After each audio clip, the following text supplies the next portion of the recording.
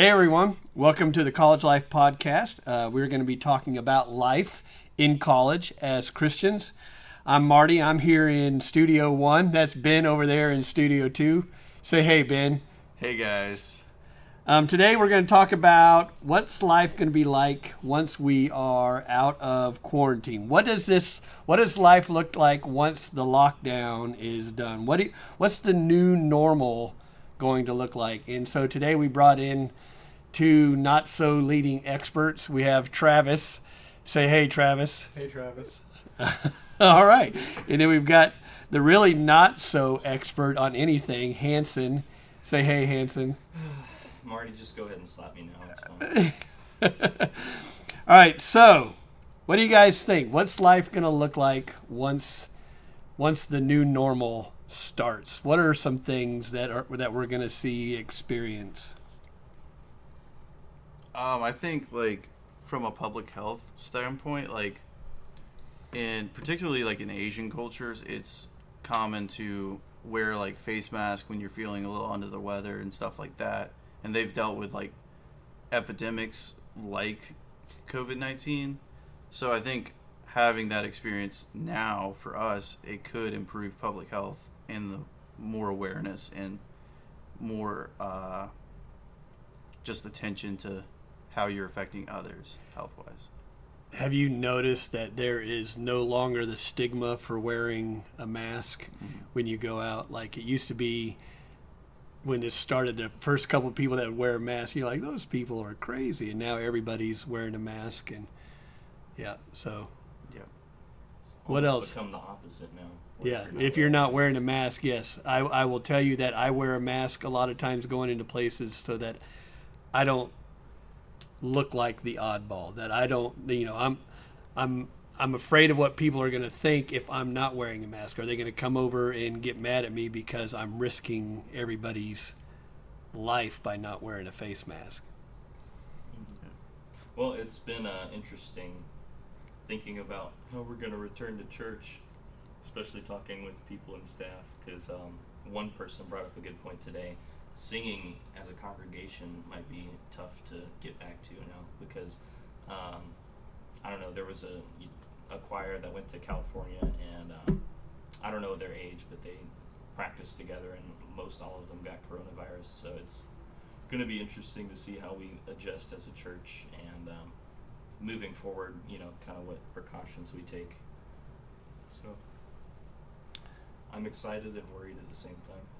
I think it's going to change things that we never even thought it would change. I was talking to someone the other day, and apparently the MLB announced that when they start back up, there's going to be stuff like they're not allowed to spit, so no sunflower seeds and spitting on the field for players, and then coach signals you're not allowed to touch your face anymore. So they're going to have to completely change minor details of the game in ways that we never even thought. We watched soccer this weekend, of course, because that's what we do. But the German league started back up, and some interesting things that you saw was, first of all, the players on the bench were having to sit 6 feet apart. So literally, the coaches and the bench took up one half of the field. We're all spread out all the way along the side of the field. And because there were no people in the stadium, you could hear the coaches hollering at the players on the field. And it was almost like, I don't know if I like that or not. I was amazed at how much I missed seeing people in the stands. That was an interesting thing. But what other things are you going to be thinking of? How are you acting now when you intentionally, unintentionally, is it becoming conscious thought or unconscious thought when you go into the grocery store, when you go into stores? What is your behavior like now when you are around people? You're definitely more cautious. You keep your distance. I think when I go to pay for stuff, if there's an option to use my phone to where they scan it and I don't have to touch somebody, I use that more often. I have cash in my wallet that I've haven't even touched because I just don't want to, pass it along any germs to the cashier or anybody working. So I think that's something that could be changing in a lot of places. Like there's a coffee shop that I go to a lot, and they announced on like June 1st or something, they're no longer taking cash at all. It's all digital, all Wow.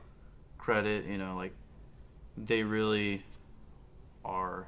I think we have a heightened sense of like how dirty money and just everyday items are now. So Are you keeping your distance out of respect for other people? Are you keeping your distance out of fear for you getting sick? yeah, I think it's for like me and like most like college students, it's like you are not really the one at risk, but it's your loved ones that are at risk, and it's just other people. So like when I wear a mask, I'm not doing it for my health, I'm doing it for other people's health. So What I'm getting at is you're more conscious of your bubble, you're more conscious of your surroundings. How has that changed how you are interacting with those people around your bubble? Here's what I'm getting at. Like you used to pass people in Walmart a foot apart and not even see their face. And now you turn and you're coming down the aisle towards each other. You're having to look at each other to decide who's doing what, who's going where, and all that stuff. What is your interaction with that person? Verbal, nonverbal? I guess what I'm getting at is, have you noticed that you are more polite to people? Are you more, I don't know the word to say. Give you an example. Like if I've noticed that when I'm in Walmart or Publix or anywhere, out of respect for them, keeping the 6 feet, that I'm actually engaging in discussion with people more because I'm like, oh, hey, no, you go ahead. I'm trying to be more polite. I'm trying to be more socially conscious, I guess is a good word. Well, I've always been someone that doesn't like to shop for long periods of time anyways, so definitely with this it's been even like planning out my route, so I'm only going in the store to get one thing at a time, and just trying to be as minimal as possible when it comes to going to the store. And I've really just been doing a lot of online ordering and drive-through stuff, because the necessity of like going to Publix or going to Walmart has really declined for me, and I know a lot of younger generations with Amazon and all that stuff. So I don't know, it's just something I haven't really had to bother with. I'd say people are more reclusive now, because I'm much less likely to strike up a conversation. I wouldn't before, but not going to strike up a conversation with anybody from that far away. I find myself making wider turns and going an extra distance to stay out of people's little bubble and not offend anybody. But are you smiling when you do? Because I would dare say that we wouldn't have smiled before. Now it's like are you smiling? Are you giving them that little acknowledgement that you are aware of their bubble? Does that make sense? Are we being Christ-like even in the nonverbal, where we're at least smiling at people? We're saying, hey, I'm thinking about you. That's why I'm staying 6 feet apart. That's why we're not going down the aisle the same direction, kind of thing. I'm just curious about that. I've noticed my behavior has changed. I'm not doing like what Hanson was saying. I'm not going into Walmart to get the one thing, because I'm not going to go to the store just to get one thing. I'm going to make sure I get everything when I go, which means I'm there for a longer time, which means I'm going to be bumping into people, just trying to be aware of my surroundings. Go back to what you talked about, not using money anymore. What do you think is going to, how is business going to change? You talk now like, has the restaurant landscape completely changed? Have we gone to curbside pickup with all restaurants? Like, will we ever return to the cultural, the restaurant was the cultural hub, it's where we met. That's where we sat and talked with our friends and all that stuff. Has that changed? What's that going to look like? I think, yeah, I think that definitely has changed. I think a lot of restaurants have realized that the model works. So, like, Whataburger, for example, they never would have done curbside without this pandemic, like, flat out. That's never been their model to do something like that. With, like, Chick-fil-A, that's absolutely something they would do. But, like, Whataburger, their sales are doing really well with drive-through and the curbside, so I think they're going to keep that pretty much forever. I do think that we will return to sitting in a restaurant and having conversations, because that's human. Like, that's what we do. So I think that will continue. I think, like, Chick-fil-A, for example, they have contactless drive-through now. Like, you literally do not touch anybody or pretty much anything when you're going through. So I think, that's something that they did with relative ease. So I think that will continue, and I think it should continue. But yeah, so I think it will go back to the same in some ways, but I think from a business standpoint, a lot of those things will stay just because it's profitable. And I think the main reason why it'll go back partly to the same is because, like, especially with states reopening, people are showing that they want to, still meet with each other in social gatherings and stuff like that. Like, I heard in Panama City the beaches are full and restaurants are, like, basically almost open, and it's just one of those things. People don't want to stay alone and isolated all the time, so they're going to find ways to gather. If it's at restaurants, I think that's what I was getting at. Is the restaurant going to stop being the cultural hub? Is there going to be a different hub? Are we going to start meeting in parking lots in lawn chairs or at the park instead of restaurants? Like, we still want to get together. We still want to fellowship. We still want to be around each other. Restaurants were the perfect opportunity because you could do food. Now, are you going to order your Whataburger on your app, pick it up, and go to the park and hang out with your friends because you can't all get in to Whataburger? I would say temporarily, like, for maybe that could happen for maybe like a year after all this clears up.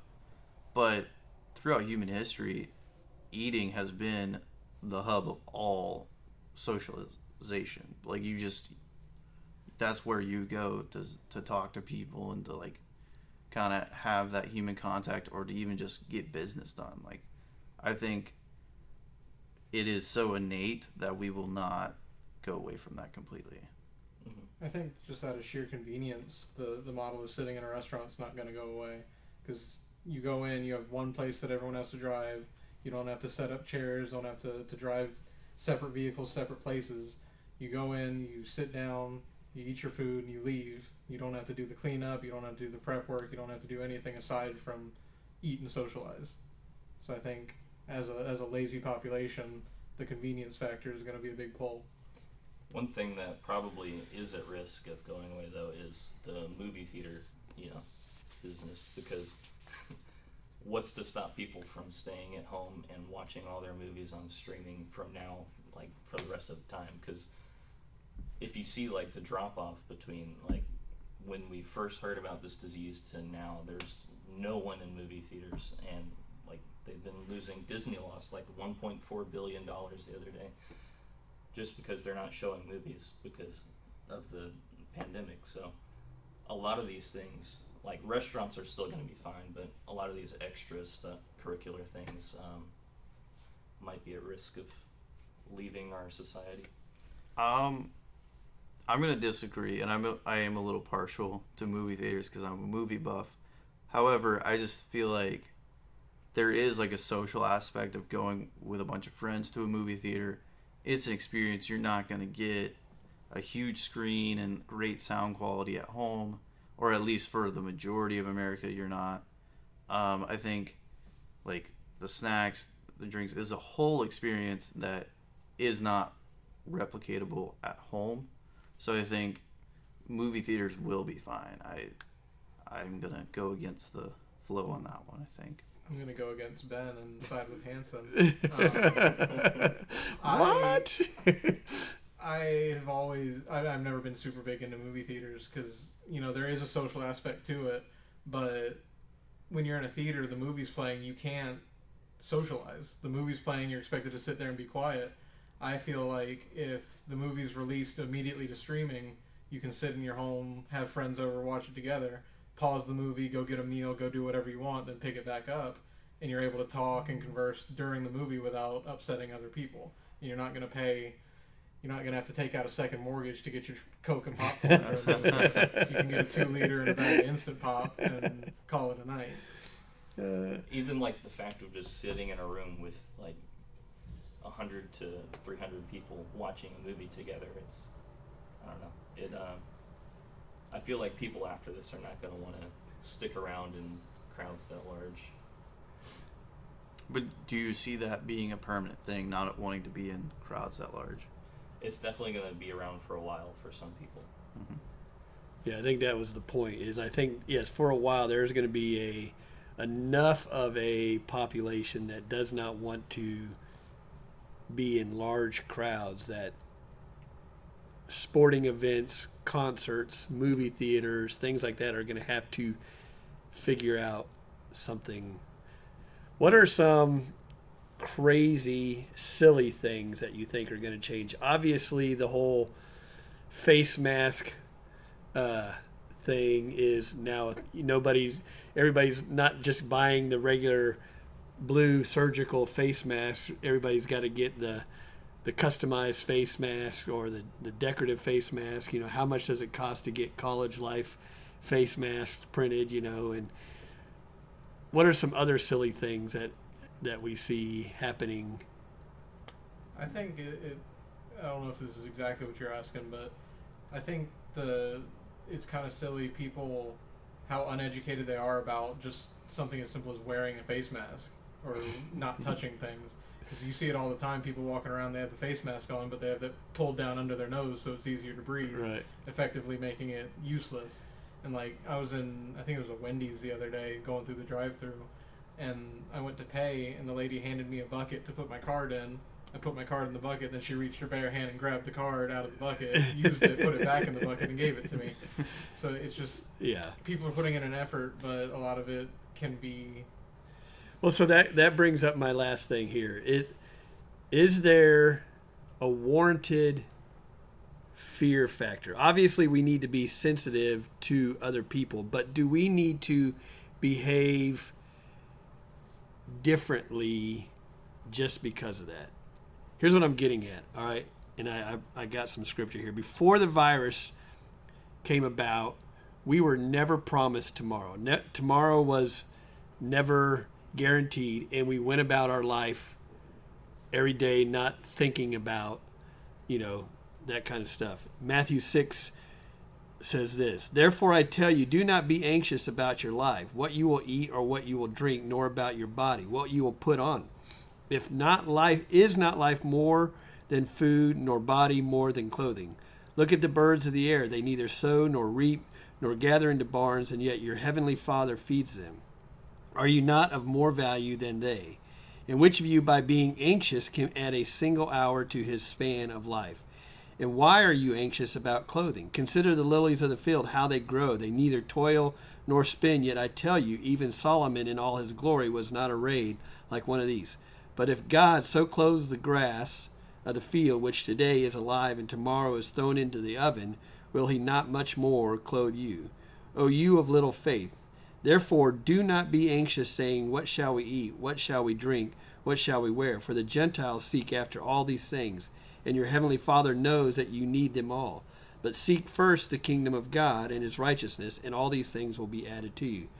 Therefore do not be anxious about tomorrow, for tomorrow will be anxious for itself. Sufficient for the day is its own trouble." I guess what I'm getting at here is, because of the fear, have we lost some faith in God? This virus didn't surprise God, didn't catch him off guard. He's still in absolute control. He's still in control of our lives, no matter what. So should fear be a part of our lives? Here's what somebody wrote into me. Is a different version of death a reason for fear? You're going to die of something at some point, someday, Yeah, but you still have to be smart about it. You can't, just because you shouldn't be anxious and because you're going to just die from something, you shouldn't just go head first into a crowd of people, I will say that, it's interesting how many people have put, all of their trust and faith into, some of the humans you see on TV every day, like CDC officials and stuff like that, especially during the beginning of this, and I don't know how little, faith and belief in God was even shared. It's just interesting to me to think about how many different ways people die every year, from car accidents or the flu or things like that, and people don't care about that. A lot of people didn't even know that 50 or 60,000 people died of the flu last year, but now that this has come out, we realize that, but we're choosing to put our trust in things on this earth and not in things of God. Right. I think for me, the fear is there. It's human nature to be afraid of things. But for a lot of people, it was kind of touched on earlier, the fear isn't as much of getting the virus and dying. It's that I could go somewhere, pick up the germs, and spread it to someone else that I care about. I survive and they die from it. One of my worst fears is I'll be, when I'm driving, I'm not concerned that I'll get in a car accident and die. I'm concerned that I'll get in a car accident and kill someone else and then have to live on knowing that my actions caused someone else's death. Mm-hmm. And I think you can really easily equate that to our actions causing someone else to get the virus and them dying from it, and then us feeling morally responsible and having to deal with that. All right. That was the serious part of our discussion there. All right, so we're going to end every podcast with a little, throughout the week, little stupid things come up, and so we have to resolve them here on the College Life Podcast. And something that's been bugging me for a long, long time is the whole classification of Oreo cookies. All right, so my nephew stated to me one time about talking about vanilla cookies, and I was like, in my mind, a vanilla Oreo cookie is referring to the cookie, the regular Oreo cookie. And he's like, no, that's not the vanilla cookie. The vanilla cookie is the golden cookie. And I'm like, well, that would be so-and-so. So, thoughts on the Oreo cookie thing? Ben, I know you're just dying to discuss here. Okay, so you're saying the black and white Oreo cookie is the vanilla. Yes. Correct. And what would the golden or yellow one be? Apparently Oreo Nabisco has made it the golden cookie. So it's the golden cookie. Okay. So I brought in another not so leading expert, Tyler, here on the Oreo cookie discussion. So Tyler, go away here. All right. When describing the vanilla Oreo, you're using vanilla as an adjective. And by definition, the adjective form of vanilla means having no special or extra features, ordinary or standard. Therefore, that would be referring to the original Oreo. Also, if you want to talk about the golden Oreo, golden describes color. Golden has nothing to do with the taste. So if you say vanilla, you're referring to more of the taste of the Oreo and the basic Oreo. But if you say golden, you're referring to the color. Therefore, the golden Oreo is more of a golden color. Vanilla does not mean golden by no standards. Oh my goodness. Yeah. And that's the thought on I'm gonna Oreo. be honest. I wasn't even a part of that debate. It was. Anyway, happening I just to wanted Zoom. to get the thought process. I know everybody's thinking if I say vanilla Oreo, you're thinking the golden Oreo, and I'm just telling you it's not. And Tyler just needed to speak his mind on that Yeah. topic. So I did some research, and the golden Oreo. Henson did some research. But apparently Tyler did research too. No, Huh? no, I already Thesis had on the sources. Oreos. I just had to re-look them up. That's the So sources. apparently, the golden Oreo, unlike the normal Oreo, contains vanilla extract, which is vanilla flavoring that would cause it to taste like vanilla. Is it extracted from the vanilla? I don't know what vanilla is, but that's what Yeah. But Yeah. vanilla Is the by vanilla definition, extract is extracted an from the adjective. It means, vanilla? like the basic, the ordinary. Yeah, that's the adjective. I'm talking about vanilla extract. He's talking about the flavoring. Okay. That's an I'm interesting. talking about actual vanilla. Because when you're referring to a golden Oreo, you're referring to the color of the Oreo. And the golden Oreo is really a vanilla Oreo. Yeah. They just don't know how to name things, I guess. Could Oreo not be the flavor because there's Oreo flavored things? And let's just end right there. All right, so that is the conclusion of our discussion today. You can look up College Life on Facebook, and you can look up College Life on Instagram and join those two. And I guess tune in next week for the next version of College Life. Dun, dun.